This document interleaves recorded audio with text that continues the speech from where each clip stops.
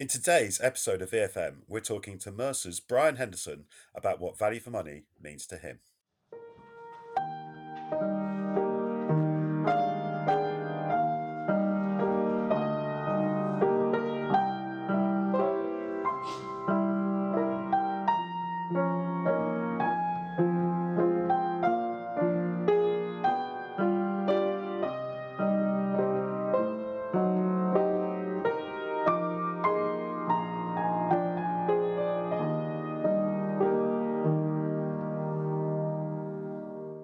Hello and welcome to the 19th episode of VFM, the Pension Podcast. And as ever, I'm delighted to be joined by my co-host, Nico Aspinall.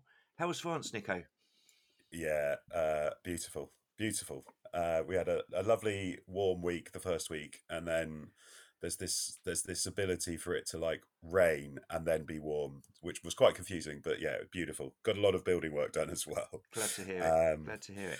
And you were saying to me yesterday at an event we were both at that good podcast etiquette is to ask our listeners how are they today. So we should do that, shouldn't Yes. we? Yes, so thank you so much for joining us, everybody. I hope you're really, really well. Good, excellent. What a great start. And I'm delighted to be joined, of course, by you virtually, Darren Philp. And today we're also delighted to be joined by Brian Henderson, Brian from Mercer. Welcome. Thanks, guys. Good to hear from you. If not, see you. Yeah, so as usual, we'll come on to how you got into the pensions industry shortly. But suffice to say that you're head of sustainable investment, UK, Europe, and IMETA at Mercer. And in a recent article, and I'm glad this was in the article that you did for Professional Pensions, IMETA stands for India, the Middle East, Turkey, and Africa. So you've got quite a big brief there, Brian. Yes, I have indeed, and yeah, it's a big old range of countries. UK is tough enough, but Yeah. no, that is it's an extra bonus. So, as ever, we start with the news. So, Brian, what have you got for us?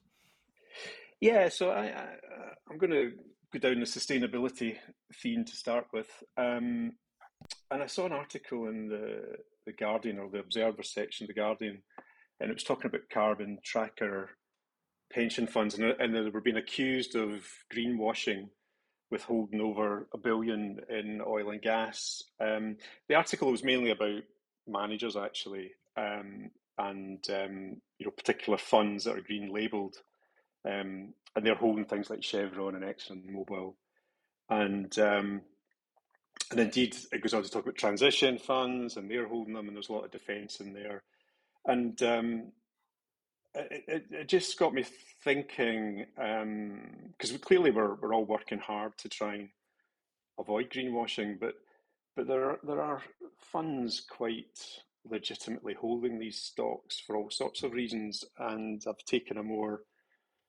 sort of stewardship view, engaging view, and with an argument that they want to change the behaviour of the boards of these companies, and I have some sympathy with that. I mean, if you think about it, the big oil and gas companies are the ones that have the engineers, the technicians, the IT guys, the distribution networks.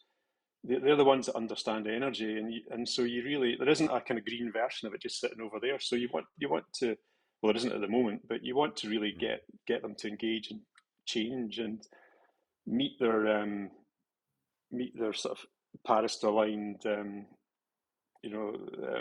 transition plans, and then on the other hand, of course, we've just had the BP AGM, and they switched it's something like 30 to 40%, 35 to 40% of their upstream emissions within a decade. They were going to get them down to 35 to 40%, and they swapped the numbers down to 20 to 30, and there was a motion put forwards. I think it was Follow This put it forward to say, we want you to reinstate, you want you to be more transparent, etc. And 17% of the vote went for that. So it was and then the Shell one's coming up, and there's 2 resolutions in there, and follow this, I put another one in.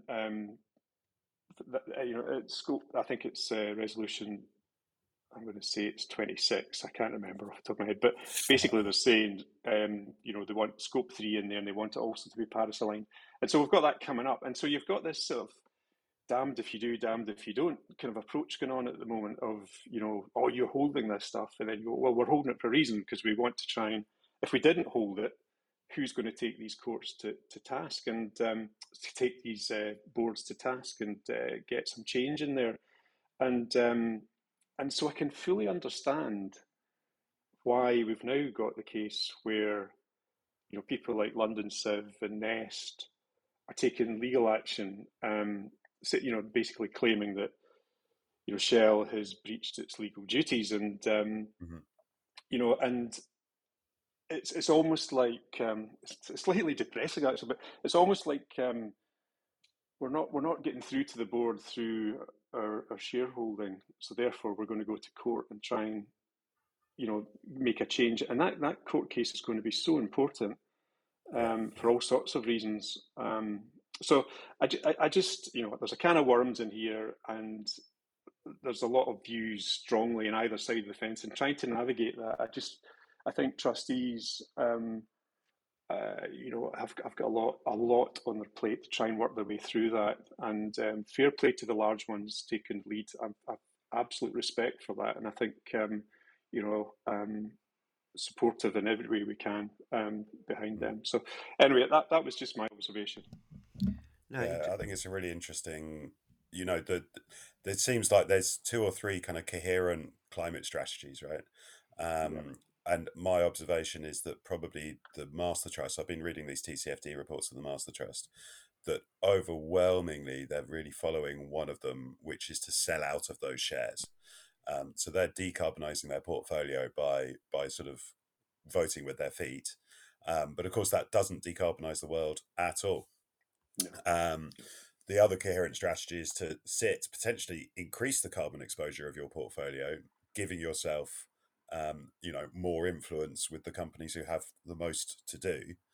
The third coherent strategy is essentially to do nothing and to believe that governments and society around the world is going to do that for you.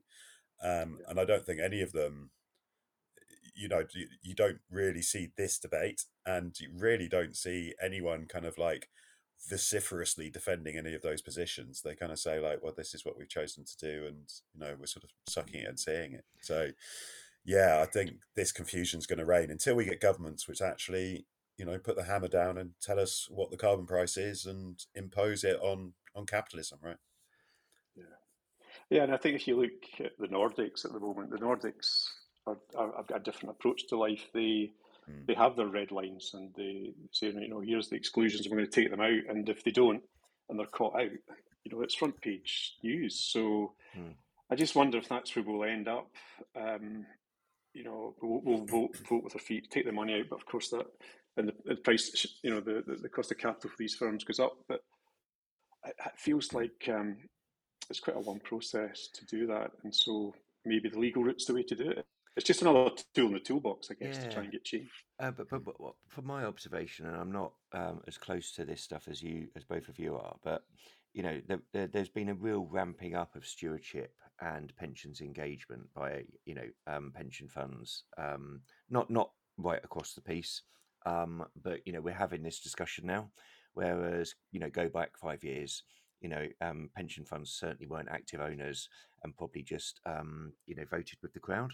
Do you think that's fair? I think I have seen a change. There is definitely a change, and we've gone through the codes. We've got clients that take it super seriously. We look at things like where there's voting on anything to do with climate. We look at the number of votes. We look at the number of votes the managers have supported or otherwise. And sometimes the managers, you can see it's pretty modest, and so therefore there's an action to try and get more impact from the managers to increase their voting activity. It all just feels like a mile away from me.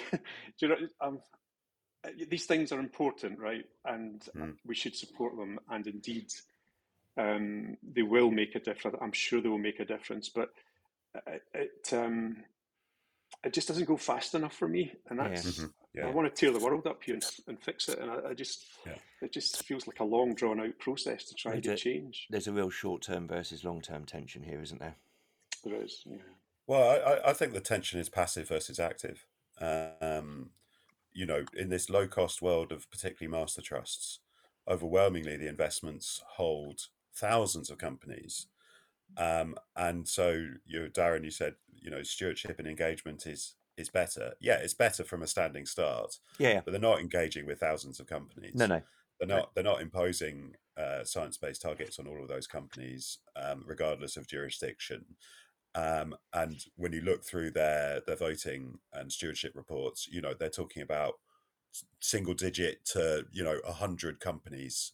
They're really not talking about their full portfolios, and it may be the most material, but compared to an active manager where you maybe have 50 stocks and they know them intimately, and they are engaging with all of these different issues. I think it's such different worlds. So for me, it's papering over the cracks in the passive world. Yeah. And there's a lot of this is the next greenwashing, is the sort of pretense of stewardship in passive environment. But that's controversy to come, isn't it? It sounds like it. Yeah, I mean, Shell, or the market cap of Shell is about 214 billion, give or take. And I was just thinking, how much do we hold in the UK in pension assets in Shell? I was trying to work that number out, and there's very few organisations have more than 5%. I think maybe BlackRock might have a bit more. And it dwindles all the way down to small percents and sub-percents. And I just wonder if there's enough money. I'm just throwing it out there. I don't know the answer to this. I haven't looked it up, but is there enough money in pension funds in the UK to actually overturn the Shell board? Yeah, I suspect it's quite light, and we'll need help from others. And so we get into a whole debate about, taking voting down and put it into fractions and giving it to people. But it needs a big collective effort to move that board. Yeah. Which I don't know if the sums add up. Right? Yeah. And it's a global effort as well. Correct. It's a global effort. Absolutely. It's across all institutional investors in the world. And, there are 3,000 companies in developed equity markets, give or take. So are you going to do that 3,000 times? This is where I come back to governments. It has to be governments, right? We've got this very strange situation in the UK where the government has delegated in climate change mitigation management to pension schemes, and particularly DC pension schemes, which just seems like an abrogation of responsibility. So there we go. Brian, you've got a second piece for us. You got a second piece for us. I have indeed. Possibly a new energy source. We shall Correct. see. It's lightning. And I saw this. Sorry, my background. I did originally do a PhD in lasers and medicine, and I keep my eye out for fun stuff in lasers. And there was a thing that it was talking about scientists have come up with a way of redirecting lightning strikes using lasers. So what they do is they point a high-powered laser beam into the sky, and what it does is it causes oxygen and nitrogen to ionize. In fact, that's actually how some lasers work. But that plasma, so if you think of it like a neon light tube. Yep. So what happens is the electricity conducts down the plasma, and they're trying to create laser lightning rods. I thought, well, this is brilliant. So what? And then of course, Franklin was the first one that did it with his kite. It's that kind of idea, but it'd be pretty painful in your hand if it worked. But so it's this university in Geneva and Apolly in Paris. I can't remember its name. Apolly in Paris. That's terrible. But what they've done is they're firing these super bright laser beams into the sky. And the thing about lasers, when I work with them, there's two things. One is obviously they can blind you, and the other thing is their power supplies can kill you. But the blinding bit's a bit of a challenge. And this article went on to say, what about the planes that are flying overhead while they're trying to shoot down clouds. Right. So, and I was thinking about the one-eyed Martian looking at Earth, going, "I wonder what these clowns on Earth are up to today with his telescope." And oh look, there's a thunderstorm in Geneva. Zap. And I think it's.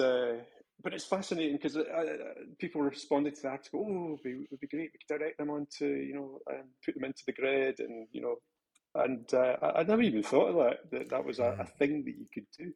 So you've got me thinking, Brian, about the first Back to the Future episode with the lightning being diverted from the town hall into the flux capacitor, I think it was. Yes. So watch this space for a flux capacitor. Maybe that could be your postdoctorate, Brian. It could be. Yeah. It would be a lot of energy to receive in one go. It would. A fair old bang. Yeah. A lot of frazzling going on, and presumably it would hit the laser, wouldn't it? I mean, that's what I wondered. And so clearly, just before it hits the laser, you got to switch it off and direct it. Somebody's holding a big pole. Yeah, this is AI. We've got AI involved now, surely. Yeah, exactly. But one of my summer jobs is I used to work at, well, I can't tell you actually. I signed the Official Secret Act, but I know that air breaks down at 20,000 volts per centimetre. That's the only thing I remember. Right. So it's pretty enormous voltages and huge currents, of course, that would come with it as well. So anybody that tries to harness that's got. You're going to get a shock, literally. What a brilliant story. Thanks for that, Yes. Brian. We've got to move on quite quickly. Nico, what have you got for us? Yeah, so let me give you like a quick take. So we talked a few weeks ago, probably months ago now, to Sophia from XBS, and she mentioned that DB schemes were now being in surplus. That some employers were thinking about using that as part of their sort of DC contribution package, so where they had mixed schemes, and that was maybe slowing some of the consolidation discussion. So PwC in Pensions Age are reported of saying essentially you should go further and you should see this as an intergenerational transfer. So essentially a kind of payment from the young to old, presumably because the old have so much better pensions and so much better guarantees from the employer that the young are still working for. So I thought that was quite an interesting, I'm going to call it a grenade to throw into this debate. I'm not sure those are the words I would have chosen. I think it might be one of those circumstances that calling this the employer's money might actually be helpful in the debate, because if you call it the old people's money and suggest they pay it to the young, that's in our world that may not resonate quite as well as it might in let's say Scandinavia, other maybe more socialist countries. It's very polarizing. So yeah, I thought that was an interesting little story. Very polarizing. What have you got for us, Darren? Yeah, so I'm going to do a bit of, I don't know if this is Back to the Future, but we are recording on Tuesday because Nico is at the Grand Prix, and I know he's looking forward to that. And Brian, I think you're in Edinburgh, aren't you? So we're having to do this one remotely. But the podcast will go out on Friday. And, by this time, we will know that our quite often the organisation that hosts our podcast, DG Publishing, would have taken on the pension trade publication Pensions Expert. Listeners will remember that the FT Group decided to close Pensions Expert, and DG Publishing have decided to make a strategic investment, pick up the reins and keep it going. Like for someone who has been, often appeared in Pensions Expert, as a talking head or as a commentator, you both probably have as well. I think, it's great that it's going to continue. And, well done to DG Publishing for sort of picking up the baton and looking to continue with an absolute quality publication. So hopefully, this will have happened. But only time will tell. But well done. Well, we had strong assurances, didn't we, from did, Brian yeah. yesterday? We Very did, strong yeah. assurances. So it didn't did happen. he take a photo of me shaking his hand? It's Brian's fault. It's Brian. But It's well Brian's done fault. well done to Neil Desmond and Brian Gilty. For doing that, and wish Pensions Expert and their team at DG Publishing all the success. Yeah.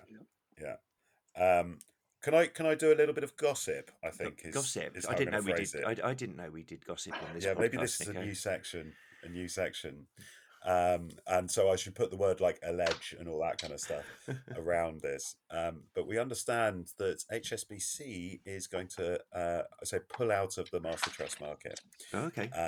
So as I say, this is sort of rumor, and I would love to get HSBC on to tell us it's not the case. But yeah, we understand that having failed to get any employers to see the light and join the HSBC Master Trust, they've decided to stop promoting it, stop distributing it, and of course, because it has no members, that means closure. So I guess that's another one down in the consolidation numbers. It was always a bit of an outlier, wasn't it? The master trust that was authorised but had zero assets. Yeah, and I think it was the first and only non-established master trust to seek authorization, and I think it launched that process as the authorization rules were being developed. So obviously wish the team at HSBC all the best. Yeah. It's always difficult getting products into a market and stuff.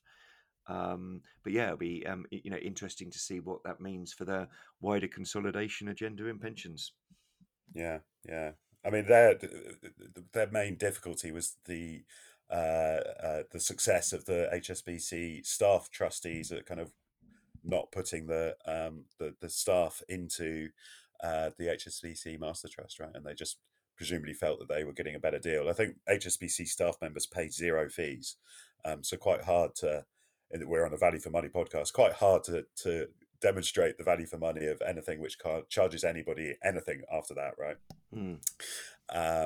But that sense of promoting something that you wouldn't give to your own staff for whatever reason, I think is quite difficult. So yeah, and then of course new entrants into a market that had been going, albeit for 5 years or whatever, but they were just a bit late to the party, weren't they? Yeah. Right. So there we go. That's quite a chunky news section, Nico. So that's good, and thank you for bringing your stories, Brian. Very thought-provoking. I'm certainly not going to be the person holding the end of the laser when they do that first lightning experiment. But you mentioned your PhD and your background in laser technology. And you've got my mind whizzing now from saying that you signed the Official Secrets Act and stuff, but we won't go into that. Yeah. But tell us how you got into pensions. Yeah, so I've got a bit of a dog's breakfast of a career, really. I started off in I started off with did my PhD in lasers and medicine, as I said earlier on, and when the day I graduated, actually, I bumped into some. This is going to sound so ridiculous. I bumped into somebody in a pub, and they said, "Why don't you apply to work with us?" And I did, and that some place was the WM company, which was the equivalent of CAPS, if you remember them on the actuarial side. Right. Just a performance measurement house. We measured, I think we call it WM 2000, the 2000 largest pension schemes in the UK, and we did that all over the place, and fund managers, et cetera, et cetera. And so that's where I kind of cut my teeth. I was there for a while, and eventually I kind of saw the writing on the wall that league tables of performance measurement had their day. From the fund manager side, fund managers all went into GIPS, as you know, Global Investment Performance Standards, and indeed I was in the executive that pulled that together. So I could see that wasn't happening. And then, of course, that funds, quite rightly, had their own benchmarks and objectives and were doing their own thing. So why did you add them all up and produce an average that it become a bit meaningless? So from there, I decided it was time to move on, and I went to Hymans Robertson.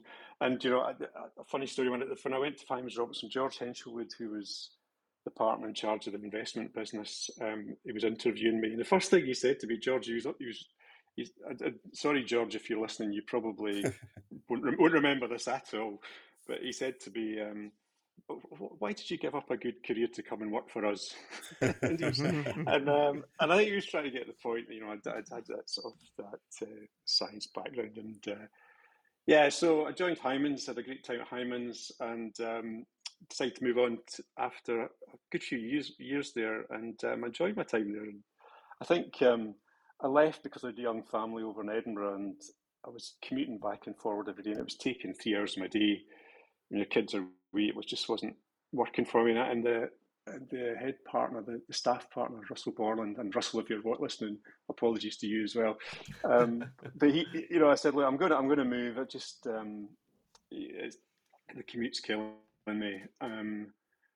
And he said, oh, don't worry, we're going to open an Edinburgh office. And I went, yeah, right.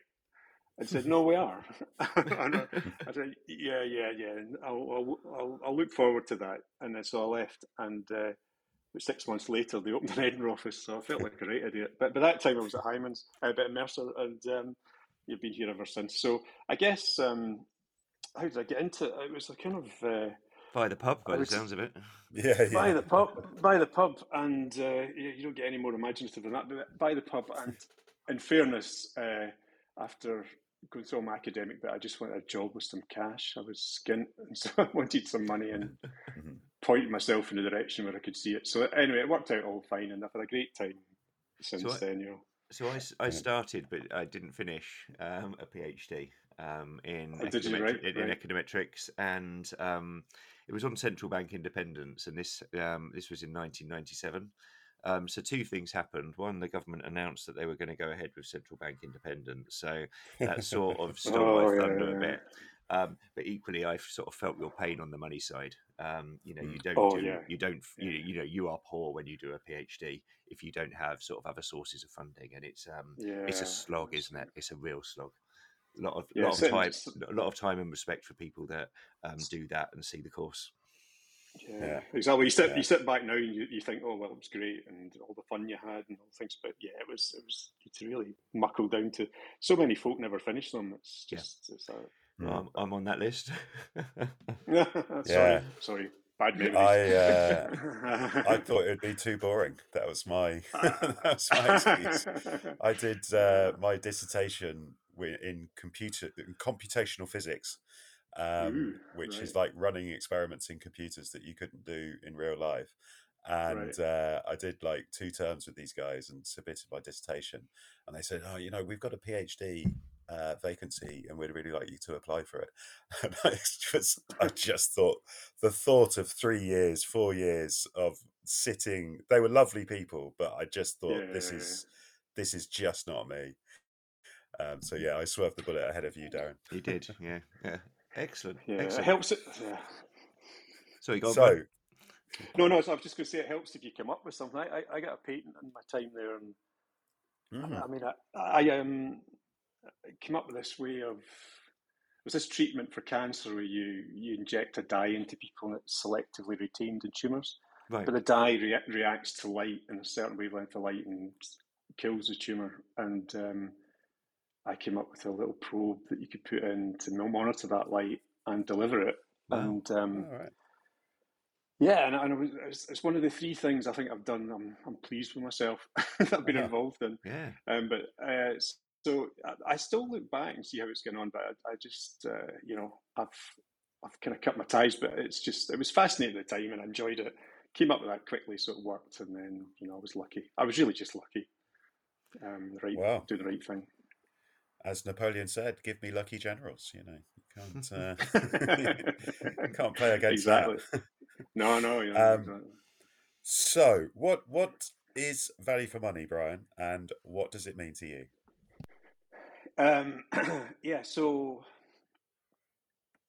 So value for money for me is a really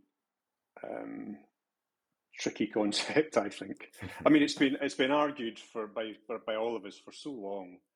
It's clear that it's a really odd, poorly defined term. It feels like it's backward looking. It's a cost focused thing, and I just think it's muddled, vague, and confusing, quite frankly. And the consultation came up, and fair play to the regulators, the TPR, the FCA, and the DWP come together. I mean, there's three kind of significant players coming together to sort this out. So you know this is a big issue, and it's an important issue if the three of them are coming together. And fair play to them for doing that. And I really applaud them for putting out the consultation. I mean, I sort of became obsessed about this on my train journeys up and down to London in January and February. And I was sitting there trying to think, if I was doing this, what would I be doing? What matters? What's important? And we've gone. If you go back a bit, we used to before we had auto enrollment, we used to think about getting people to save more. That was the big thing we're doing. We're trying to get people to save more, and all of a sudden we started getting, in 2012 we get the charge caps, and then, it's then all of a sudden when we get, the ability to flexibly spend our retirement savings a couple of years later, we suddenly went from saving to spending, right? And then we get fixated on costs, and costs, we start looking at transaction costs of 1/100th of a bip. And it just positive, the right? world, I mean, you might be benefiting from the transaction, yeah, or positive indeed. And so you end up, how did we get here? So I think I was just going through, this has all been through my head, and the more I thought about it, and I was trying to do it in some maths and some sums, and you're thinking about big trusts are better than little trusts, and why is that? And they only deliver good value, and not only that, they deliver the best value. But how do you know that's true? And so it got me thinking, and I couldn't work out value for money. It just was a really odd concept in the investment space for me. But I thought I could get somewhere with value, and what I meant by good value. So that was where I started. I thought, what would good value mean to me? And I thought, I'm going to look at this through the lens of an individual. We could look at it from the company, the trustees, the government, or the regulator, whatever. But I thought, let's look at this through the eyes of the individual and what, perceived value might mean to them, or what good value might mean to them. And then I started to think about what values make good value, right? And so I got this idea of having sort of primary values that define good value. And that's right, bring it back to the individual. So what I think, and so I built this whole thing around a phrase, and the phrase basically is, I'd value something more if it was better quality, it lasted longer, or it looked good, right? Just put it into the language of an individual. Look good, tasted good, smelled good, whatever way you want to look at it. And I think you, to continue the pub theme, but Brian, and sorry to interject, I think you gave an example of beer in your article, didn't you? I did indeed. There's a theme here. There's a theme with beer, and I don't actually drink alcohol, so I don't know why. I must be dreaming about it.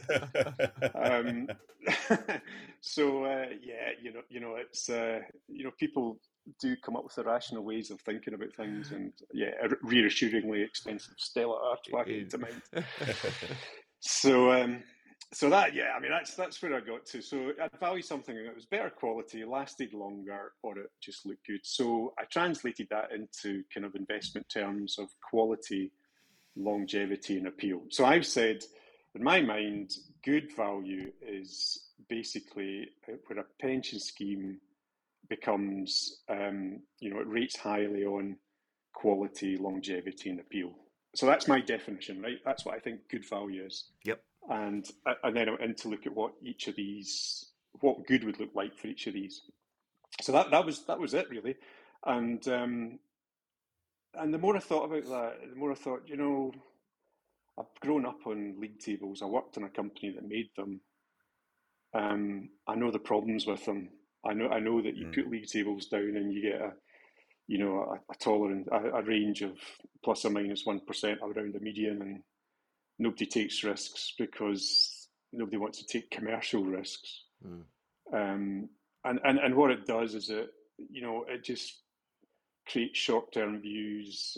It takes risk and ideas out of the debate, and or worse, you end up with performance chasing, and it just I just think it's a sideshow. I just think, that's not the exam question here. It doesn't. The member wants to have a quality outcome. They don't want to look at league tables. So, yeah, I just have some quite strong. I just started to end up with some strong views on this, and it's not like me to do that. And it's just I just think there's a lot of activities going around about some of this stuff, like governance groups and trustees and investment subcommittees and goodness knows what else. But ultimately, for me, that all has to manifest itself in a good quality outcome. And from a member's perspective, they couldn't care less what committees you've got. They're not even slightly interested in that. So, and some of these will have a positive impact and whatever, and I think the key thing for me was just having defined what I thought the three areas, how can I quantify them? And so, stop me if I'm going to ramble here, because I will go on. But if I think about quality, for me, if I think of quality, I think of it as it's based on something I've experienced in the past. It's a sort of backward-looking view or factor, if you want to put it like that. And so for me, that's where the performance comes in, right? The past performance. But from a member's perspective, there are things that happen in there that are value to me in that calculation of past performance. So, for example, if my company pays admin fees, you think, right, okay, I don't have to pay that. In fairness, if you went to a master trust, it would be including the fee anyway. So, there's stuff like that. If you went to, but there are other things like I get, match contributions. I put 5% in, the company give me 5%. That's pretty valuable. That's a useful thing for me to have. And but in truth, if the company chose a master trust, I'd probably still get that, right? So, there are things that are value to me that don't necessarily distinguish one arrangement to another, but for me, they're good value. So I thought that, as an individual, if I put £1,000 at the start of the year and I put 10% in throughout the year, add in all the things that I get, take out all the things I pay for, where do I end up at the end of the year, right? And then I thought, why would I then go and compare that to everybody else? As an individual, I can't leave the scheme, right? So I can't leave the scheme and go and join a master trust. Or I can go away and join something else, but I'd lose my matching, I'd lose my life cover, say. So retail's never going to compete. So as an individual, so therefore, what's important to me, and my argument is that if you don't beat inflation over reasonable periods of time, to be debated, but I said 5 and 10 years, but whatever the period of time is, and you don't beat inflation by a little bit, matching inflation feels a bit kind of not enough. It feels like we should be keeping our nose ahead of inflation over a reasonable period of time. Because the flip side is, if you don't, and you can talk about value for money as much as you want, but if you're not beating inflation and you're losing the member money, you're losing me money, I'm going to say you're delivering bad value. So, and this is where league tables fall apart, right? So you could have them all not doing that, and but that one's better than that one. It doesn't matter. So that was my first Brian, kind of thing. Yeah. Yep. So let's there was a question at the DG Publishing DC Strategic Summit from the floor, which I'll repeat to you, which is I don't know how they said it, but like you're the emperor for a day, right? So what's your intervention? How would you change things? I heard a really interesting piece in what you just said. Lots of interesting pieces, but one I want to pick out, which is that the contributions may be valuable, but they're not part of the assessment, right? So therefore, we've ducked the question of whether people can retire from pensions, right? In our value for money assessment. Yeah. Is that something you want to bring back in? Just give an intervention. Yeah. No, it's a really good point. So I sat down trying to work this out the other day there, that all the kind of maths behind this, because I know I'd said it, and then I thought, right, how's this going to work? So, yeah, I think I would bring it in, right? So I would say if you're getting extra, then what do you do? Do you pick the maximum? Do you say, right, the maximum you can get out of the scheme is 5 and 5? So you can go up to Yeah. 5 and 5, and that's the top benefit here, top value. So this scheme could do that. And for you as an individual, that means at the end of the year you're going to have an extra 5% in your pot. That's good news, right? So that's real value to you. And when it comes to measuring against inflation, then you've got that boost. You've got that little boost that you can't get elsewhere. What was going through my head though is if the company decides to go master trust or just goes GPP or whatever, they'll probably still offer you the same. And so, but then I was getting to comparisons, and the point of this isn't a comparison exercise. So I would bring it back, and I would add in these match contributions, because that will give you an extra bonus in terms of delivery against inflation. And that's, for me as an individual, is all that matters. I couldn't care less. Sorry, as an individual, I don't really care how everybody else is doing it. That's what I've got, and does it give me value? So that would be my answer to that. I think it's important. I mean, that's what makes the difference. And if you do go outside and say, right, I'm going to leave the scheme because I've seen in a league table that XYZ insurance company is at the top of the league table, and you lose that 5%, and you lose your life cover, and you lose everything else that goes with it, then you're batting with one hand tied behind your leg straight from the beginning. So batting with your one arm tied behind your leg. Does that make sense? I think it did, but well, it would be hard. It would be hard, right? It'd be hard, right? So that's what I think it should be in there. And all these other little costs and things, there's some little costs in there that the company's picking up, but then the master trust would pick them up as well. So, I mean, I wouldn't get into the minutiae of all of these, because I don't think it really makes a difference. So, your point about matching, I think, is a really valid one. Yeah, but there's the offer the match, yeah, versus the promote and encourage the match. And at the conference, yes, we heard of a sort of a natural tension that there can be between, a master trust who is doing communications and wanting to send out things like increase more, make sure you increase your contributions, save more, make sure you use your match, versus whether employers would like you to do that or not. How would you pick up something like that within this assessment?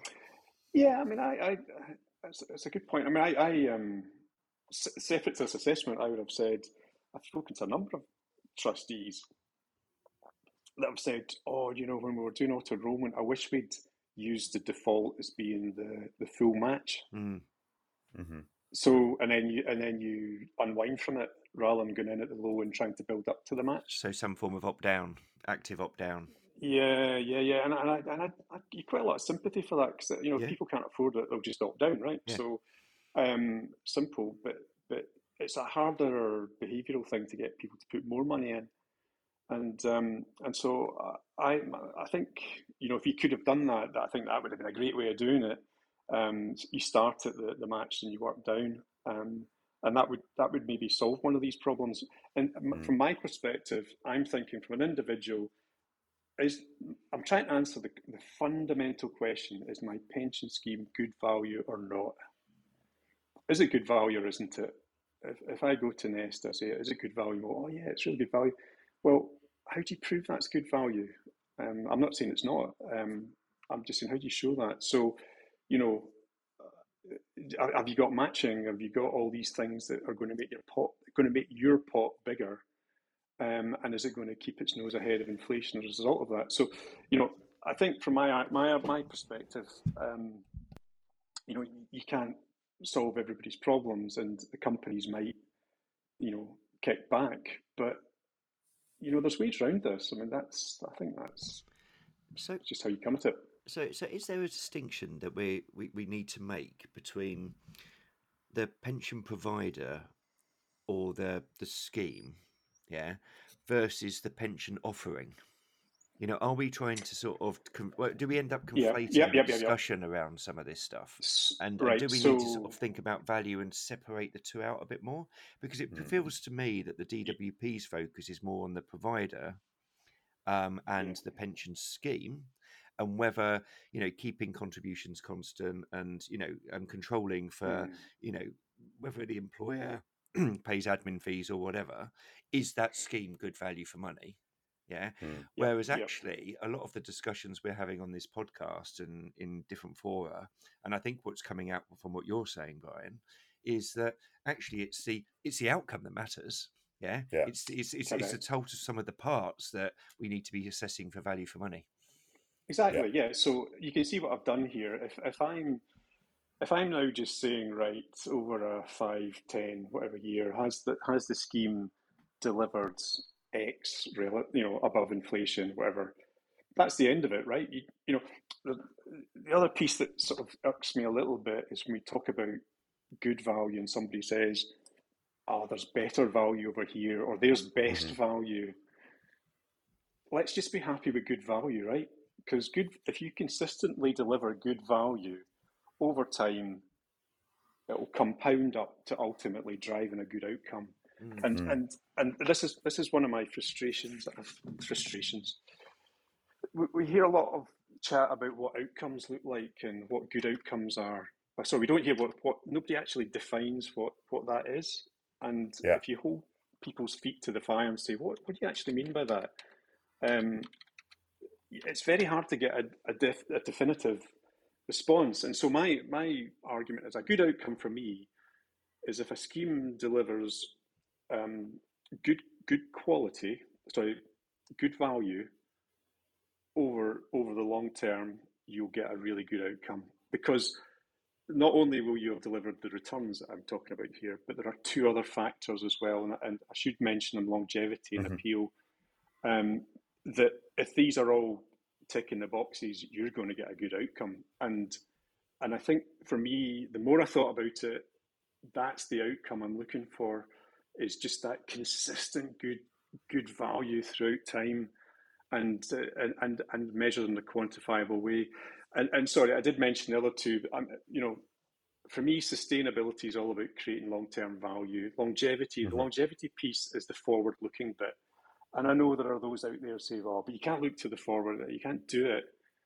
Well, I'm kind of like, I'm not in that camp. I mean, I think you know, what you're looking for here is what actions can trustees or providers do to support good value in the future, right? Now, that future, I would argue, has to be sustainable, and it has to be, and it'll be increasingly influenced by social, climate, and planetary concerns, right? So, you know, what does the future look like, and what are you doing about that?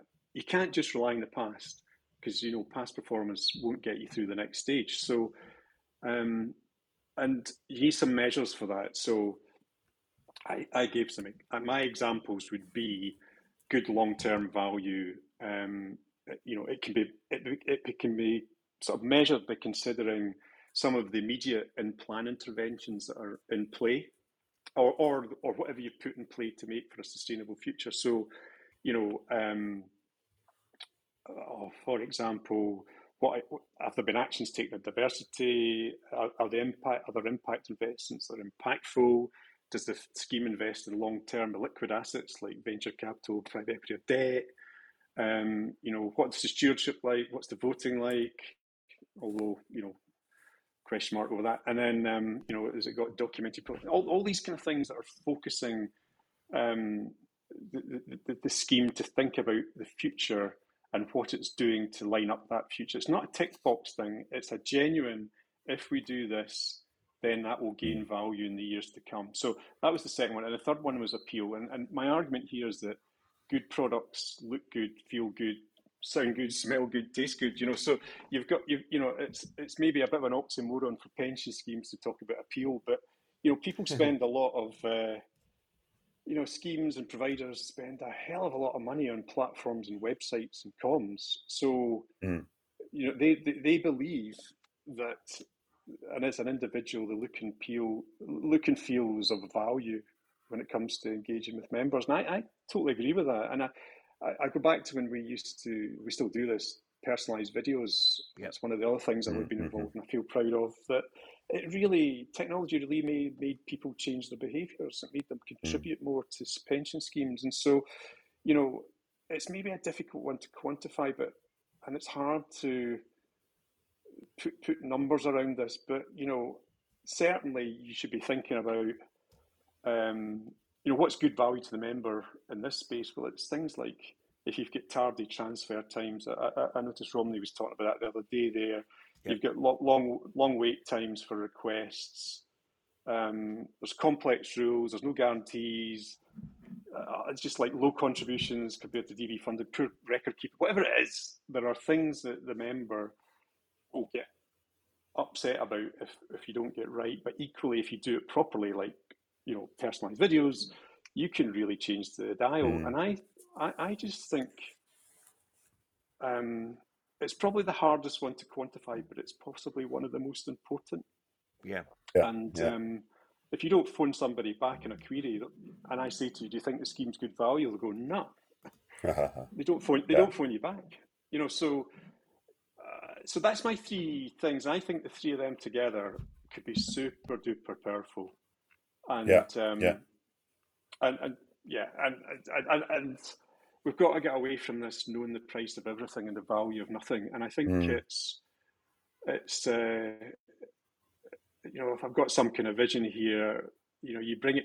Yeah, if you bring it all together, right. And this is the bit I didn't put in my report into professional pensions, but if you think about your car and you get your MOT done, you don't know. Who knows what